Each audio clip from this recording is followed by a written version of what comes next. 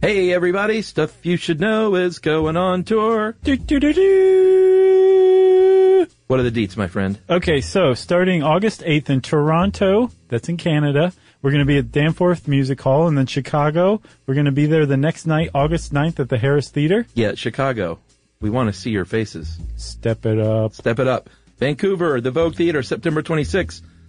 That's going to be a great show, I think, don't you? It's going to be a great one. And then Minneapolis at the Pantages Theater, where we've been before. It's lovely. September 27th. Yeah, and then we're going to swing down to Austin. It's going to be during Austin City Limits, although it has nothing to do with Austin City Limits. We'll be there October 10th. Yes, and then we're going to lovely Lawrence, Kansas. Go Jayhawks. Yeah. On October 11th. And hey, if you're in Kansas City or anywhere in that area, this is your chance. Get in your car. Yeah. If you are anywhere near Brooklyn, well, then you should go to the Bell House, October 22nd, 23rd, and 24th. We'll be there all 3 nights. And finally, we're going to wrap it up here in Atlanta at the Buckhead Theater on November 4th for a benefit show where we are donating all of the monies to Lifeline Animal Project of Atlanta and the National Down Syndrome Society. Yep. So for all this information again, visually and for links to tickets, just go to sysklive.com. Welcome to Stuff You Should Know from HowStuffWorks.com.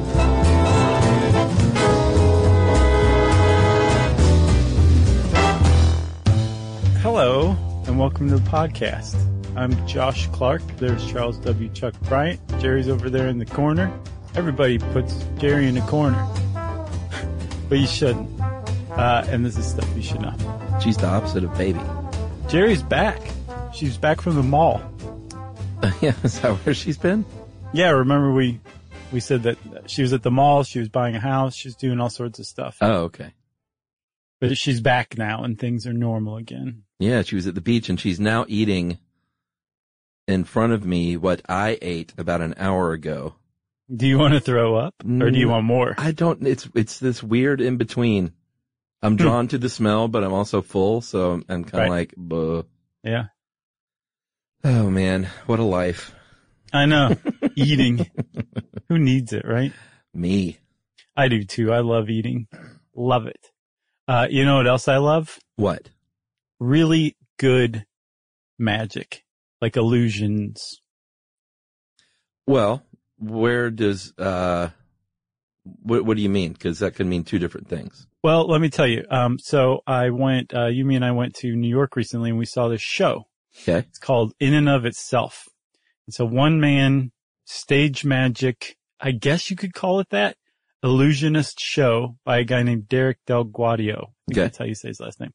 I strongly recommend anyone go see this show. It's I think they extended it through the rest of the year, but it's like a kind of his life story. It told like through these different acts and like, just the stuff he's doing is not like, oh man, that rabbit came out of nowhere. Nothing like that. It's all much more psychological than that. Sure. But the basis of it is that this guy must be just one of the better guessers walking around today.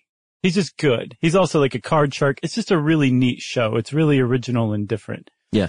But just to see somebody do something to where they probably are guessing, but they're doing such an amazing job at it that it just appears to be magic.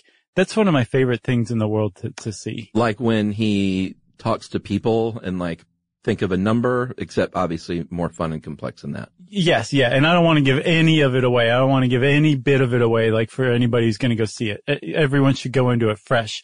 But, but yeah, just after you see it, go back and listen to this, episode again and you'll be like, oh yeah, totally. Now, I think the deal a lot of times with that situation is powers of suggestion, correct? I don't know, man. I don't know if that's what this guy's doing or not. No, he's not doing like cold readings or something like that, like John Edwards. No. Nothing like that. But powers of suggestion in that if you can lead someone to think of a certain thing that they then guess that you're thinking. I guess so. Get it? Didn't even mean that. But that kind of dives into what we're talking about, which is guessing in general. There's this whole, like science really doesn't have any idea about how we make guesses. All we know is that we are capable of making guesses and that we make guesses almost constantly. Yeah. And that like our brain is basically set up to guess. Like our construction of reality is a series of guesses, most of which pan out to be right, but then can also be terribly wrong, which is what optical illusions prove, you know? Yeah. And, I found this, I thought it was going to be more interesting than it was initially when I picked this one out. And so I was a little disappointed. And then we found like other supplemental stuff that kind of helped it. But in the end, it felt a little unwieldy. But I think that's just because of the nature of the topic. Like there isn't a concise beginning, middle, and end to this kind of topic, you know? No, because again, science is pretty well stumped. Like even, and sometimes, Chuck, if you'll remember, these can be our best episodes. Like unless the ones where there's just like a clear cut, completely understandable, neat explanation, those ones are great. And then on the other end of the spectrum, like this one, the ones where science is just kind of like, maybe this is it. I don't know. Sure. This could be it. Those are usually pretty good too. So this one has potential. All right. That's my estimation. Well, I thought it was interesting that in our very own How Stuff Works article, and they started talking about, in days of yore starting with tuk-tuk and, you know, basically up until the point where we could like, you know, measure things or prove things. Like there was there's still a lot of guessing going on, but like guessing was a daily survival tactic. Right. Like that's how we learn. Should I go this way and fall off a cliff? You know, I'm going to take a guess. Or should I eat this thing? Will it kill me? Or like in the case of Lewis and Clark, I remember, Clark estimated, and you know, there's guesses, and we'll get into different types, but an estimation is a kind of a guess, even if it's informed and right. Well reasoned. In Clark's case, of course, he estimated, I think he was only off by about 40 miles when they got to the Pacific. Oh, really? I don't remember that. Yeah, he estimated 4,162 miles when he was off by 40. I mean, that's remarkable. Yeah, it is. But it wasn't a wild guess. It was Clark being a very smart dude who probably took copious notes. Not probably, he definitely took copious notes. Right. But I don't know, I just never really thought about guessing back in those days. You could end up, a bad guess means the end of you. Yes, but if your friends were standing around watching you guess that lizard over there wasn't poisonous, right, and you can just go ahead and eat it raw, and then you keel over and die, they learn from your bad guess. That's called taking one for the team. It very much so, yeah. That's before the universal edibility test. Man, have you been going through the archives or something? No, but I wrote that article back then, so gotcha. That one stuck with me. Cause I thought you were too. I'm cursed with that new information in, old information. Oh, sure. Getting squeezed out. Yeah. So should we get into this? I guess so. I don't mean to do this. I'm sorry. What, saying I guess? Yeah. It's pretty commonplace, but it does kind of underscore just how much we do guess in our lives, you know? Yeah. All right. Let's go ahead and start it with the brain then, because while you're correct in saying that they don't know the pathways necessarily of a guess, all different parts of the brain, not all the parts, but many different parts of the brain are at work, which makes a lot of sense when you think about what different kind of guesses can entail, whether you're guessing someone's age or guessing, because that involves recognition with your eyeballs or a memory of someone else who was a certain age who looked like that, like your, recall. There's all different parts of the brain that are lighting up whenever you're guessing something. Yeah, they think that it's a global phenomenon, right? Like it's brainily global. Yes, exactly. Right. So, there's like some region of your brain that specializes in the particular task at hand, the thing you're guessing about, whether it's say like volume or like you said, someone's age. That region of the brain that has to do with say numbers, would light up. I think it's the, parietal, anterior gyrus or something like that lights up when you're trying to guess someone's age based on how they look. But yeah, then they that's proved just that one, I think. Right, using the Wonder Machine, right? Yes.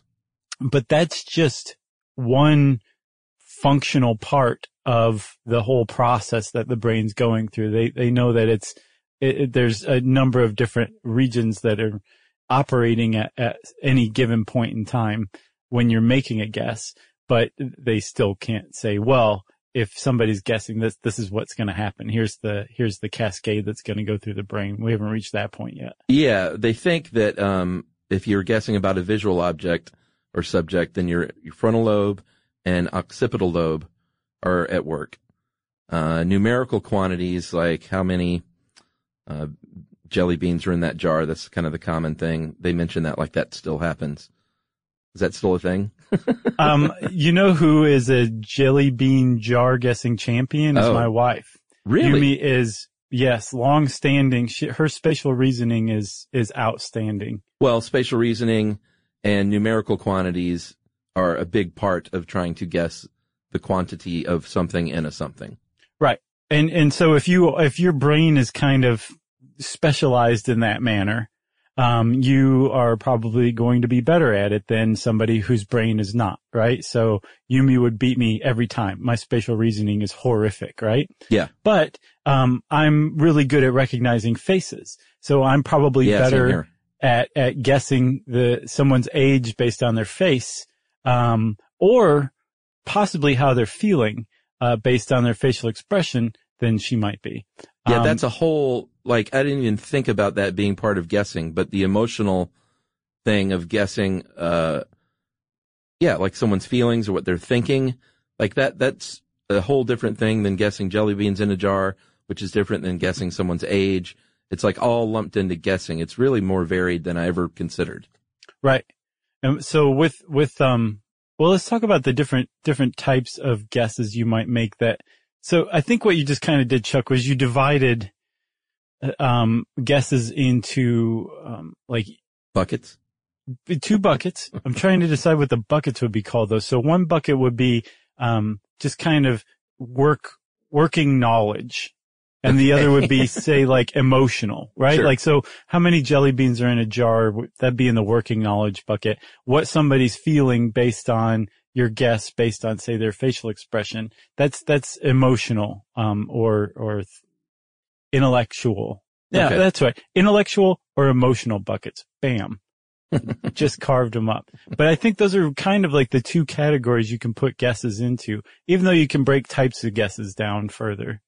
Yeah, and breaking them down further, you have your wild guesses. This is when you have no information, no outside input whatsoever, and, you often say, this is just a wild guess. If I had to guess. Yeah. You say something dumb like that. You're saying, here, listen to me, I can speak. It has no basis in fact or reality or anything like that. Then you have your educated guess, which is in the middle, and that's when you have a little bit of information. There's a military term that I had never heard of called SWAG, which stands for, stuff we all get? No, scientific, wild ass guessing. Oh, okay. Which is like a guesstimate, but it's a military term by all accounts. Most people say it started in Vietnam with General Westmoreland. And you will hear military people say swag. And that's when, I've got a little information. I'm not just wild guessing here. This is a ballpark educated guess. Right. But it's not bad. Still less than an estimate. That's when you have a lot more information. Yeah. Not just a lot more information, but you're pretty familiar also with the topic that you're guessing at as well.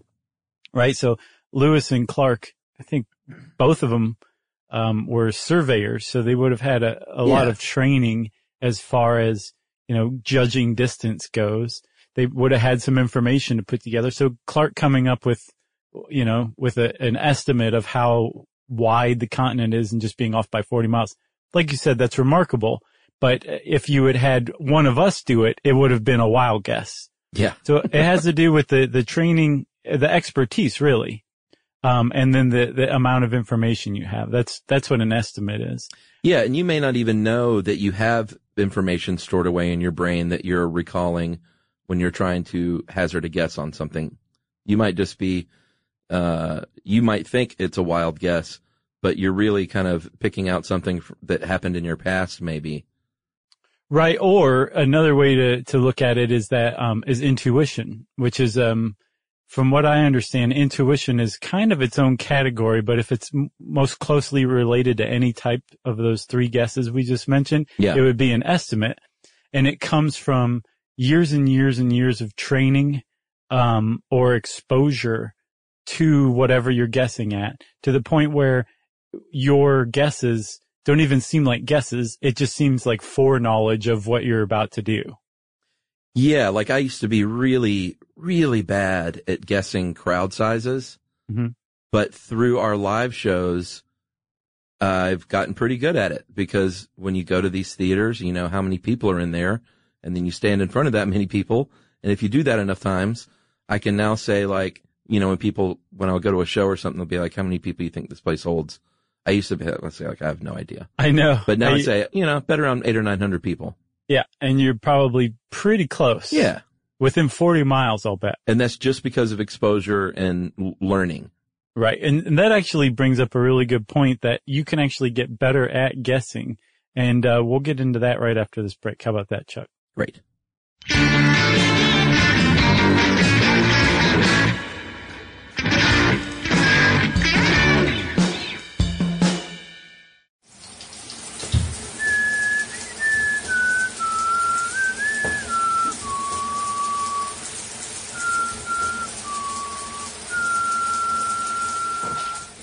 All right. So Chuck, you said that, that you got better at estimating crowd sizes by just performing at our live shows, right? Correct.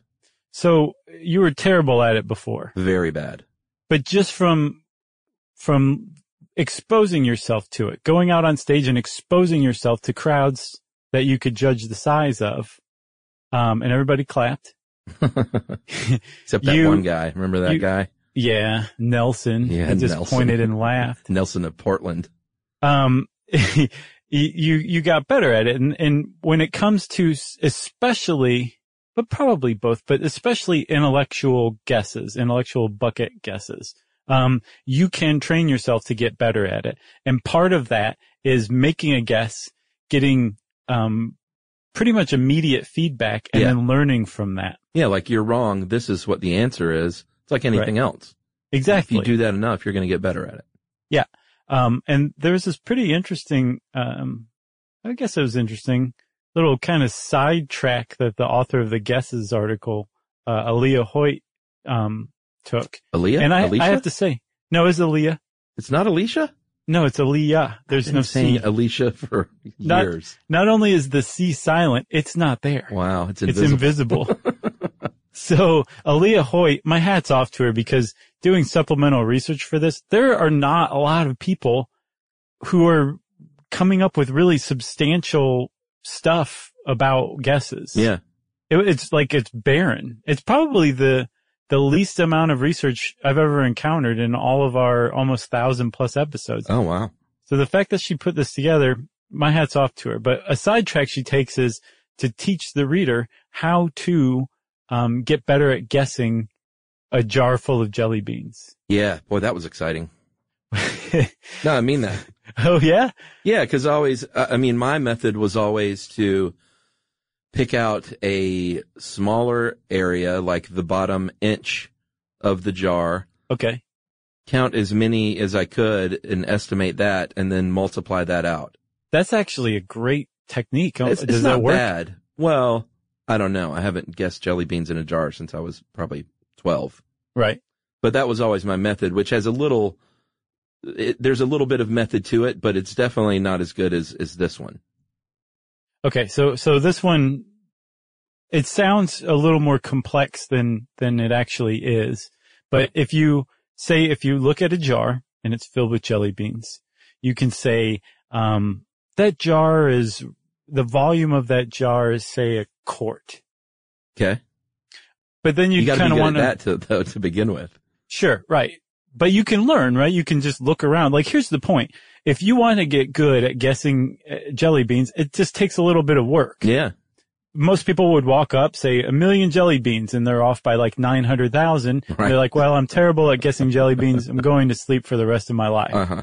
But if you want to get good at guessing at jelly beans, all you have to do is poke around, learn a few things, and then you can basically apply those to every situation. And one of the things you would need to learn is how to judge the volume of the container to start. Correct. So that's one part, right? Yeah, which, most people would do that by comparing it to like a milk jug or a 2-liter bottle or something like that. Right. But in this case, to get a really accurate estimate, you would want to know specifically, say, how many ounces a container held. Correct. And then another thing you would probably do if you started researching guessing jelly beans in a jar on the internet, you would run across some research that found that if you have spherical objects in a jar, they typically take up about, if you fill the thing up, they typically take up about 64% of the actual volume of the jar. Yeah, and that's if they're just randomly dumped. Right. So if you come across a jar and you say, and it's filled with like perfectly round, bouncy balls. Okay. Perfectly round bouncy balls, right? You can say, well, those are spherical and they're taking up about 64% of the jar. So all I have to do is figure out basically the size of each of the ball. Right. And then divide it by 64% of the volume. Yeah. And then bam, you just guessed how many are in there and you're probably pretty close to right. Sure. So this all sounds mind numbing. I've got a little trickle of blood coming out of my ear right now, but the whole point is you can train yourself to make better guesses, to estimate better. That's the whole point. Yeah. And if it's non-spherical, by the way, like if it's peanuts or something like that, or ice cubes. But not disgusting circus peanuts. Oh, man. Ugh. That conjures up so many memories. Did you like those? Well, I think I might have when I was a kid, but I haven't had one in 40 years, but I still remember the taste. Yumi just had some. She says they still hold up. And I'm like, I didn't like them then. I'm not going to like them now. Well, they hold up for you in a bad way. Right. Yeah, exactly. So, and I know I'm not supposed to yuck anyone's yum, but yuck. So, if it's circus peanuts, let's say, that would be between 50% and 54% of the space, not 64. Yeah. So, what is Yumi's method? Did you ask her? She said she just kind of knows. Oh, so she's a precog. Exactly. She shaves her head once in a while and lays around in a vat of liquid. Wow, that would scare me if that was my wife's answer. If she just like kind of walked by and said, I just know. Right, yeah. I would be like, well, what else do you just know? Yeah, well, she's kind of unstoppable too. You have no idea how many calves we've won at county fairs in the last year alone. Our house is overrun with them. All right, so that's just guessing volume of a thing and a thing. It's intellectual guessing. Yeah. Right? But you can train yourself to guess better. What's really up for questioning is whether you can train yourself to get better at the other bucket of guessing, emotional type of guessing, right? Where you're walking around and you are interacting with other people and you're making judgments about how they're feeling right then, about what they're thinking right then, what their motives are, how well they're actually listening to you. All of these things, right? It's part of our interaction with other people. And there's something that two researchers called Ix and Tooks, great combo, that back in 1988 established this kind of field of inquiry in which they were trying to get to the bottom of what they called empathic accuracy, which is how accurately we can surmise what someone actually is feeling or thinking just from interacting with them. Some people are supposedly good at it. Some people are not. And from what I saw, there's a big kind of push and pull about whether it's worth practicing or whether you should just not do that at all for the sake of your own sanity and just say, if you tell me that you're in a good mood, I'm going to take that at face value. And if you're actually not, then you're covering up your feelings for your own reasons. And that's on you. And that's fine. If you want to just keep them to yourself, that's fine. If you want to share them, I'm here, but I'm going to take what you're saying on face value. So bully for you. That to me is sanity. Like going, how are you really feeling? Yeah. That's you can insanity. spend a lot of time, one can spend a lot of time doing that. So can I share a little bit about myself here? Well, I know it's weird. It feels gross, but, for a very long time, Chuck, I thought that I was a born and bred empath. That like I could understand what anyone was thinking and feeling, maybe even better than they knew how they were thinking and feeling. Yeah. And I finally came to the hard truth that I was wrong almost all the time. Right. And in figuring this out, like this was really jarring, and it took a little while for me to like really, for this to sink in.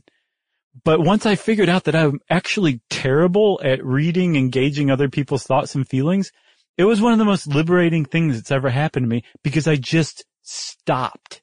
Yeah. I stopped, and I realized how much of my life I've been walking around wasting just thinking about, what people really think, or, do people really like me? They probably don't, or do they, or what did they mean by that look, or whatever. And just taking people in life on face value, is so much, it occupies so much less of your mind on any given moment. It's just great. That's my prescription. Stop trying to figure out what other people are really thinking and feeling. You should have just asked me a long time ago. I would have told you. I was like, you're terrible at that. Give it up. Yeah. I don't know if I would have listened. It took a little while, but everyone has to walk through their own doors. You know what I'm saying? That is well put, man. You're a stoic sage. So, cognitive distortion is a phrase you hear pop up a lot when it comes to assessing another person's emotions. And these are these inaccurate thoughts that you have in your brain. Sometimes they lead to negative thinking or encourage that. I think probably most times that's probably the case. Mm-hmm. And then polarized thinking is another bucket, I guess, since we're bucketing everything today, which is, everything is great or everything is terrible. And the example they give in this article is, simply, it's a little boy reading a girl's face that, she doesn't like me. But that's a kid in elementary school. You can apply this to anyone walking into a room and basically reading either the room or reading a person and saying like, I don't like the way that person just looked at me. That's bad. Right. And so I don't think they like me. And those are both of those things at work: cognitive distortion and polarized thinking. Right. Which I think polarized thinking is a type of cognitive distortion. I think that's the umbrella term for that kind of thing, right? Yeah, that makes sense. So, I think this is kind of where you get to why a lot of people are terrible at guessing, or get their guessing wrong, especially when it comes to what other people are thinking and feeling, is that your guesses, whether you realize it or not, are actually colored and come through a lens of your past history, right? Yeah. So like if you were raised in a house where your family members were really critical of you and one another, if you see two people in a corner, like kind of like having a quiet conversation, but laughing too, you're probably going to think they're laughing at you, even though they may not even be paying the least bit of attention to you. Yeah, sure. But because of the history of how you grew up, that's what you're going to guess at, right? Whereas if somebody was raised in a house where they were instilled with a lot of confidence and like a great sense of humor, right, that person might just think, man, they must be talking about something hilarious. I wish I knew what the joke was. Or they might have so much confidence and sense of humor, they might even walk up and engage them and say, what are you guys laughing at? Right. Huh? And if they go, no, nothing, never mind, then you may be onto something. Right. But there was this blog post, and man, I wish I could remember what the site was. I apologize, site. But it was basically like, stop trying to read other people's minds was the gist of it. Yeah. And they actually used that example.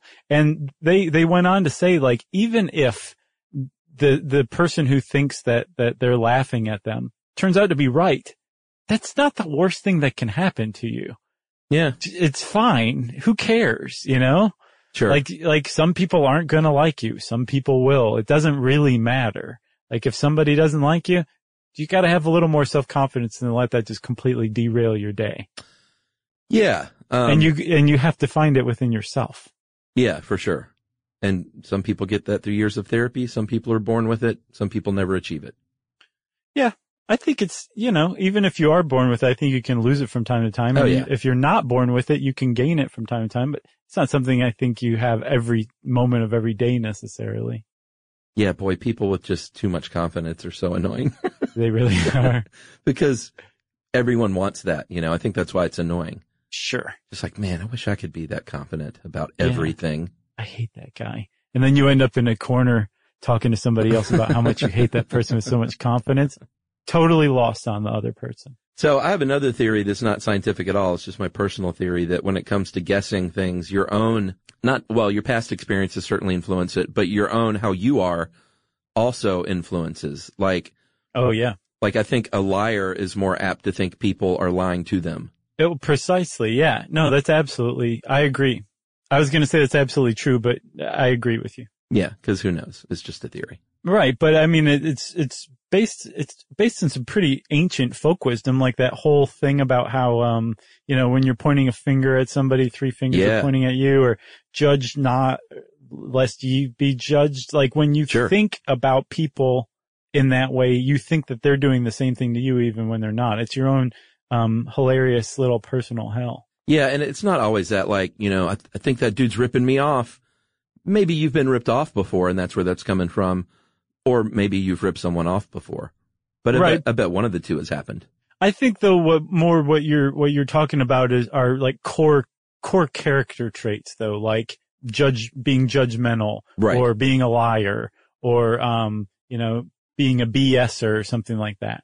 Like when you do notice that though, what's great is there's so much room for growth. Oh yeah. When you realize that like, wait a minute, I think everybody's judging me because I'm so judgmental. I need to work on being judgmental. Yeah. What's almost magical is that when you realize that and you work on not being judgmental, you stop thinking that other people are judging you and your life is just freer.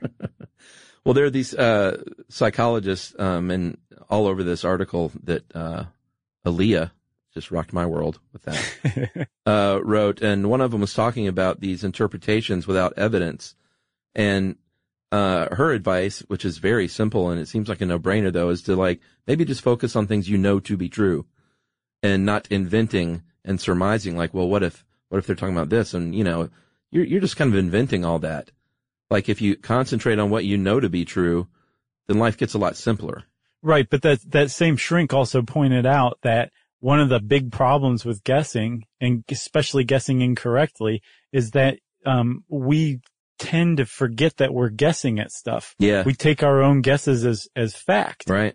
And since they can be so horribly wrong, if you're guessing that other people are judging you even when they're not, you're going to basically walk around feeling judged all the time because you think that that's absolutely accurate when it's not necessarily. Fascinating. All right. You want to take a break? I was just going to say the same thing. All right. Well, we'll take a break and we are going to come back, talk a little bit about guessing on tests, how to win at rock, paper, scissors, and apes and guessing.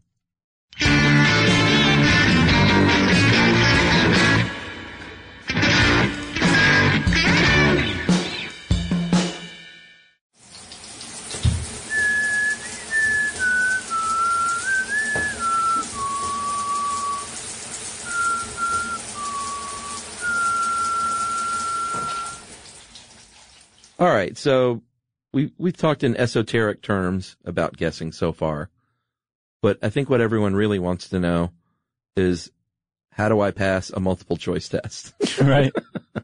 Because that's another kind of guessing. It's, guessing runs the gamut, from emotional to stuff like this. There have been different theories over the years, like, well, first of all, back in the day, and I guess until semi-recently, for like the SAT and ACT and other standardized tests, you would be penalized for an incorrect guess. I don't remember that. Do you? Yeah. Yeah. If you guess something wrong, it's like a 1/4 point deduction, I think was the deal. Oh, it sounds familiar. I think I may have blocked it out. But they don't do that anymore. So now they say guess, guess, guess if you don't know the answer. And, that has run the gamut from always guess C because it's in the middle to, this one person. I don't necessarily agree with this one, but they say just choose the same letter every time, like always guess B. And you're going to be right 1 out of every 5 times if it's A, B, C, D, E. Right, which makes sense though. I mean, because if you jump around, you lessen your chances every time, whereas if you use the same one, you have the same chances of getting it right every time. Yeah.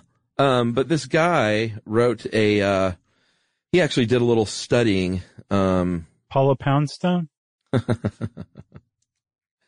wasn't his name, was it? It was William Poundstone, her brother. Yeah, and he did actual research he studied tests and did a statistical analysis of 100 different tests ranging from middle school, high school, college, professional exams, driver's tests, firefighters, radio operators. He studied all kinds of tests. Right. And he has what he calls 4 ways to outsmart multiple choice tests. And a couple of these make a lot of sense to me. Yeah. The first one he said is to ignore conventional wisdom, because you kind of always have heard teachers say, like, avoid answers that say never or always or none. So like all of the above or none of the above, don't choose those. And he found the opposite to be true. Yeah, he found that none of the above or all of the above are correct 52% of the time. Yeah, so if that's offered up as an option, and you have, first of all, we should couch this with always try and, deduce the answer with intelligence. Well, yeah, Poundstone says none of this is meant to replace knowledge of your subject. And you get knowledge of your subject by studying ahead of time. But he's saying if you're facing a question on a multiple choice test and you have no idea what the answer is, there's some techniques you can use to increase the likelihood that your guess will be right. Right. So all of the above or none of the above, if you really have no idea about that, I would say pick that one. That's weird though, because later on he says, so first he says ignore conventional wisdom, but then later on, the one piece of conventional wisdom I've always heard, he says is actually true. That is that you want to choose the longest answer on any multiple choice test, right? Yes. Because if you are saying something's true, most of the time you have to add qualifying language to make it absolutely true, because you don't want somebody coming back and being like, well, that's actually not quite true. So when you start adding qualifying language into an answer, it gets longer than the other ones. And the test writer's probably not going to go to the trouble of making the wrong answers similarly long. Right. So the longest answer is very frequently the correct answer. Yeah, I thought that one was a really good piece of advice. That's the one I always heard. That's really the only one I've ever known. Oh, really? You remember Scantron sheets? Oh, yeah. Were you ever so recklessly wild that you made a Christmas tree out of a test? Did you ever have the gall to do that? Oh, I never did. Bad because there are kids that listen to this, but I had to take a test one time that was not for school, but was something I didn't want to do. I won't get into the details, but I made a big snake. Wow. And it was bad, and I look back and I'm ashamed of it. I made a mockery of their process. And I wasn't that kind of kid. I don't know what happened. I was generally a good kid and a good student.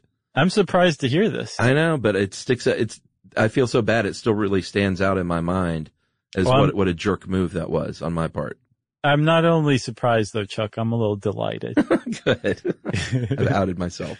Yeah. All right. So one of the other pieces of advice from Dr. Poundstone. Doctor? I don't think so. Doctor. He's no doctor. He did write a book though. It's called Rock Breaks Scissors, : Why does everything have to have a colon now? It makes it smarter. Rock Breaks Scissors, : A practical guide to outguessing and outwitting almost everybody. One of his other ones is to look at the surrounding answers, because he's found that the correct answer choices are rarely repeated consecutively. So you rarely get 2 B's in a row as the answer. So if you definitely know the answer in front of it and the answer behind it, then it's probably not one of those two. So if you've just whittled down your options. Yep. Not good bad. Advice. No, not bad at all. What else? And the last one he's got, eliminate the outliers. If there's anything that seems like it doesn't really fit with the rest of the stuff, you can automatically get rid of that. And then conversely, if there are two answers that seem extremely close, they probably can be gotten rid of as well because it's the same thing basically. So if you have, say, five potential answers and one of them doesn't fit with the other four, get rid of that. Two of them are similar, get rid of those two. You're down to two. You got a 50-50 chance of getting it right. Yeah, I thought the example they used in here was pretty fascinating because they didn't even use the question or give the question on this SAT practice test. They just gave the answer for A, B, C, D, E. Haphazard is to radical. Inherent is to controversial. Improvise is to startling. Methodical is to revolutionary. Derivative is to gradual. And if you just look at the right-hand side, you have radical, controversial, startling, revolutionary, and gradual. And obviously gradual stands out as just being different than those other words. Right. Radical, controversial, startling, revolutionary, gradual? Doesn't make sense. Right. So that's really a good piece of advice. And then if you look on the left-hand side, for A and C, haphazard and improvised are really close. So he says you should eliminate those two as well. Yep. I wish I would have had this kind of advice for the SAT. Well, I'll tell you what, that's an actual SAT set of answers. So if you ever run into haphazard, radical, inherent, controversial, improvised, startling, methodical, revolutionary, and derivative, gradual, you want to go with D, methodical, revolutionary. And we just got you into college. Yeah. You ever wanted to take the SAT again, like now? No. No, that's funny. I really don't. I've never wanted to. I've been glad since the moment I finished that test that I was done. I only took it twice. I took it once and I was like, good enough. Yeah, I took it twice. I did not score very well the first time, and I scored pretty well the second time. Oh, good. And I was like, I don't want to know which one is the real me. I said, so I'm done. Yeah, I scored blandly the first time, and I was like, that's fine. That's fine. It's fine. I'll get by on my wits and real life skills. Hey, look at you. You've done great. I've done okay. So you want to talk about rock, paper, scissors a little bit? Yeah, I thought this was awesome. Our friends over at Motherboard, and we can say that because we used to have a short-lived column on Motherboard. Yeah, from Vice. Yep. They have a German outfit called appropriately Motherboard Germany, and they ran a post, called Win at Rock, Paper, Scissors Every Time with Math, what's with the colons? And they basically, got into how using game theory, you can win at rock, paper, scissors basically all the time. Yeah, they did, or they didn't do the research, but they got together with some researchers at the University of Hangzhou in China, and they got 360 students to pair up and play 300 rounds each of rock, paper, scissors, and then they tracked that. They said, please let us stop. And they said, no, this is communist China. Do it again. So they charted all those out and then summarized it, with some strategies. I don't know if you would win every time. No, I mean, there's always like, what they call in rock, paper, scissors, the October surprise where somebody just pulls something out of nowhere. What? So, I mean, no, I'm like kidding. Dynamite? Right. Yeah.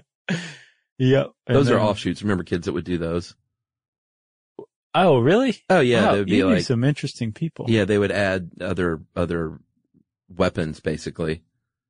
Well, the Motherboard article talks about, there's this other guy who came up with, a whole different variation of it that's like 25, or 26 different possible ones. God, I would never remember all of them. No, how could you? But at least one guy does. No one can remember 25 things. Yeah, right. But so, okay, there's a few things, and this falls in line with learning how to get better at guessing, how many jelly beans are in a jar. Yeah. If you arm yourself with a little bit of foreknowledge, you can better guess at what your opponent's going to come at you with in a game of rock, paper, scissors, starting with that men tend to open a game with rock. Of course they do. Yeah. It's such a man thing. Rock smash. You know? Right. So if your opponent is a man, And there's a pretty good chance they're going to come out with rock the first time. Go paper. Yeah, although they do say statistically the opening scissors is the one that will win you the most games, but I guess that's if you're not playing a man. I guess. They kind of counteract themselves or contradict themselves. Statistically, more women play rock, paper, scissors, I guess. Is that true? Here's one. I don't think so. Yeah. Here's one. I've been making a lot of this stuff up. Oh, yeah. In this episode. Here's one that I thought was kind of funny. Basically, this is like the Babe Ruth move. Say what you're going to pick before the game. Like, I'm going to pick scissors next. And then the person's like, they're not going to pick scissors, but you just psyched them out. And when you throw scissors, baby, they're going to be blown away because they threw paper and they thought you were going to throw rock. Yeah. It's like the Princess Bride. What part was that? With the man sitting at the place talking about the poison drink. Oh, yeah. Remember? Like trying to get the other guy to drink the poison drink? Man, I wish I'd so remembered. Great. Yeah, he was awesome. Yeah. Inconceivable. What is another strategy? To counterattack. So if you played scissors and your opponent plays rock on the first move, then they win, obviously. The chance that they have confidence now in that move. Mm-hmm. So you might be able to guess that they will play rock again because the chances are pretty high that they will do so. Then you anticipate that, play paper. So basically it says play the option that wasn't played in the previous round. Right. And you can also mirror your opponent, right? So if you just won a round, play what your opponent just played because they probably are thinking that you're going to play with the same gesture that you won with a second ago. Really throws them off. So the idea is they're probably going to play the same thing that they just won with. And if you won, don't do that. Right. And that'll frustrate them too. That's the rock, paper, scissors version of why you hitting yourself. Right. Or you get into that thing when you both throw rock and you throw rock again, you both throw rock and that's when the psychological warfare starts. Like who's going to break first and go with paper, and then ideally you go with scissors and you have thus outsmarted your opponent. Right. So interesting. So we were talking, you mentioned that we were going to talk about apes, right? Yeah, I didn't fully understand this. So maybe you can help me. I don't know that, that science fully understands it. Okay. But basically, so let me give you an example here, okay? We were talking about how the brain, they're trying to figure out what regions of the brain are activated to form like this cascade of thought that results in a guess, right? One of the things I ran across was one theory of how we guess what other people are going to do, is through mirror neurons, where if we see somebody doing something, our mirror neurons are activated and it puts us in a mind of how we feel when we're doing something. And we use that past experience and that current sensation of like, the example I ran across was somebody grabbing an apple to guess what the person's going to do next, right? So you would say, well, I know most times when I grab an apple, I take a bite out of it because I'm usually hungry when I grab an apple. That's after I rub it on my shirt to give it a nice shine. Right. Well, that's just showboating. If you guess the person's going to rub it on their shirt first before taking a bite, that's showing off.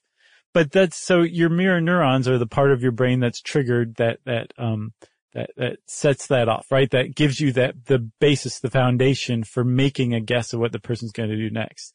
And then it gets run through again, that lens of your past experience, your history, everything from how you were raised to what you do with apples to what you've seen other people do with apples.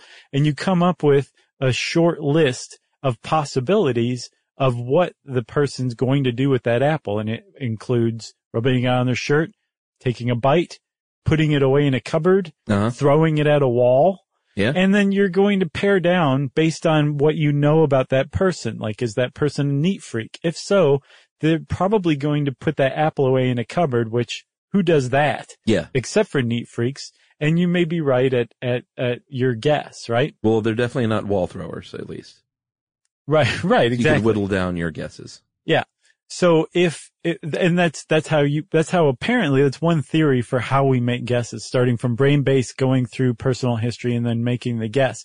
And what some research found was that ultimately what we're doing here is called theory of mind, right? Where we have a capability of bestowing the idea that other people have thoughts and feelings on other people, right? It's so common to us that we take it for granted that we can attribute mental states to other people. But that's a pretty significant thing. And for a very long time, researchers thought that just humans were capable of that. But they found out that no, actually some apes, at the very least, just apes, can do the same thing. They can attribute mental states like thoughts and feelings and emotions to other apes.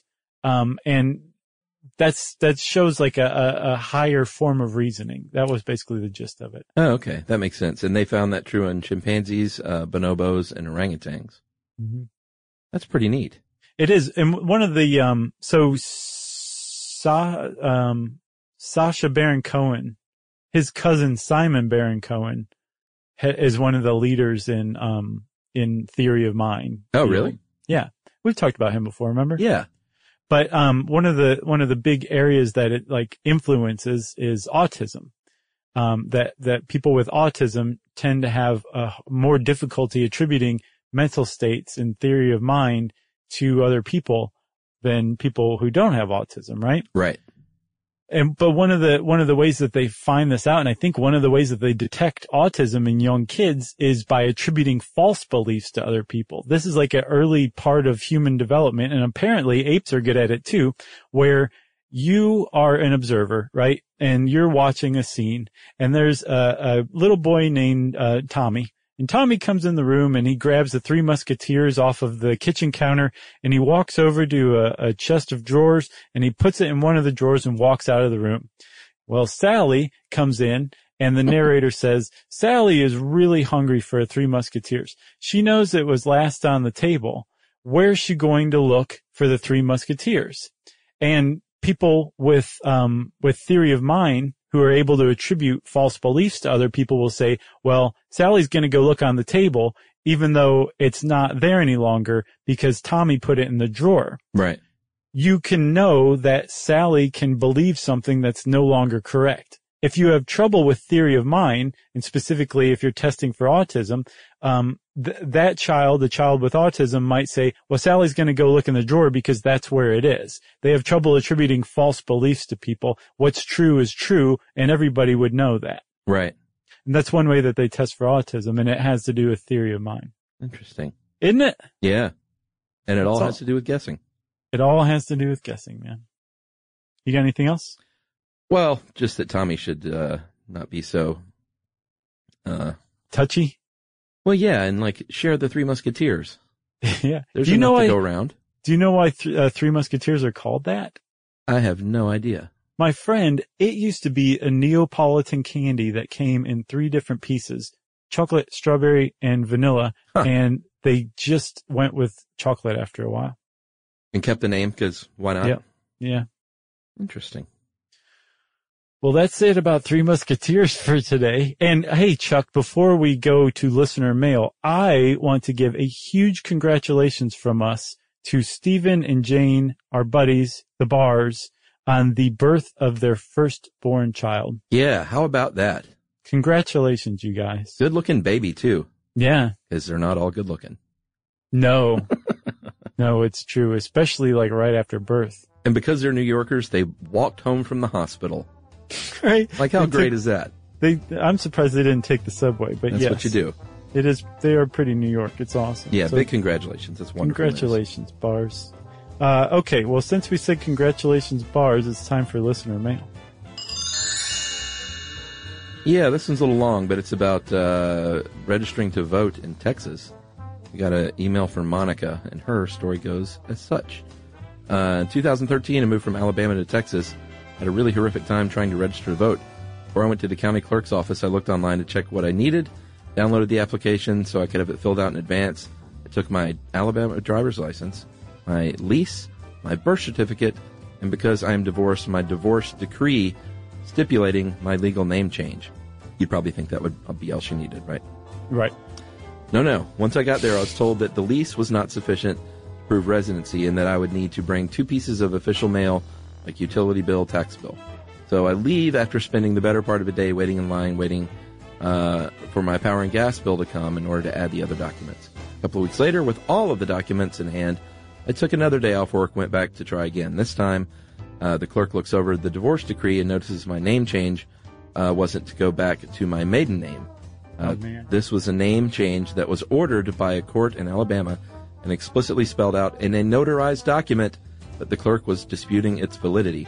When I asked what the problem was, he said, well, that's in Alabama. If you want to that to be your official name in Texas, you have to go through the courts, have a draw at noon in the center of town with the judge. A shootout? What's that called?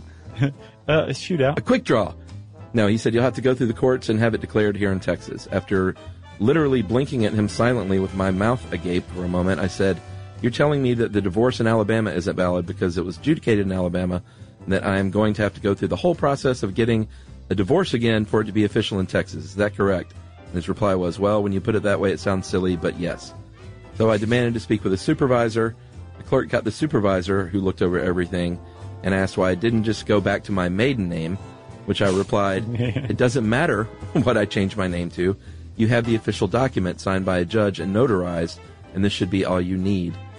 Because of the Constitution of the United States, that all judicial rulings and contracts that are valid in one state are valid in every state. Mm-hmm. At that point, the clerk walked off. The supervisor said, okay, gave my stuff to another clerk who simply smiled, entered my application, and took my check. Pointed me toward the desk where I could get my picture taken. And then she closes by saying, imagine how this would have gone if I would have been an hourly worker, had less of an understanding boss, and not known about the ins and outs of the Constitution, or didn't have access to all these documents. Chances are I would have been disenfranchised and driving around with an expired license.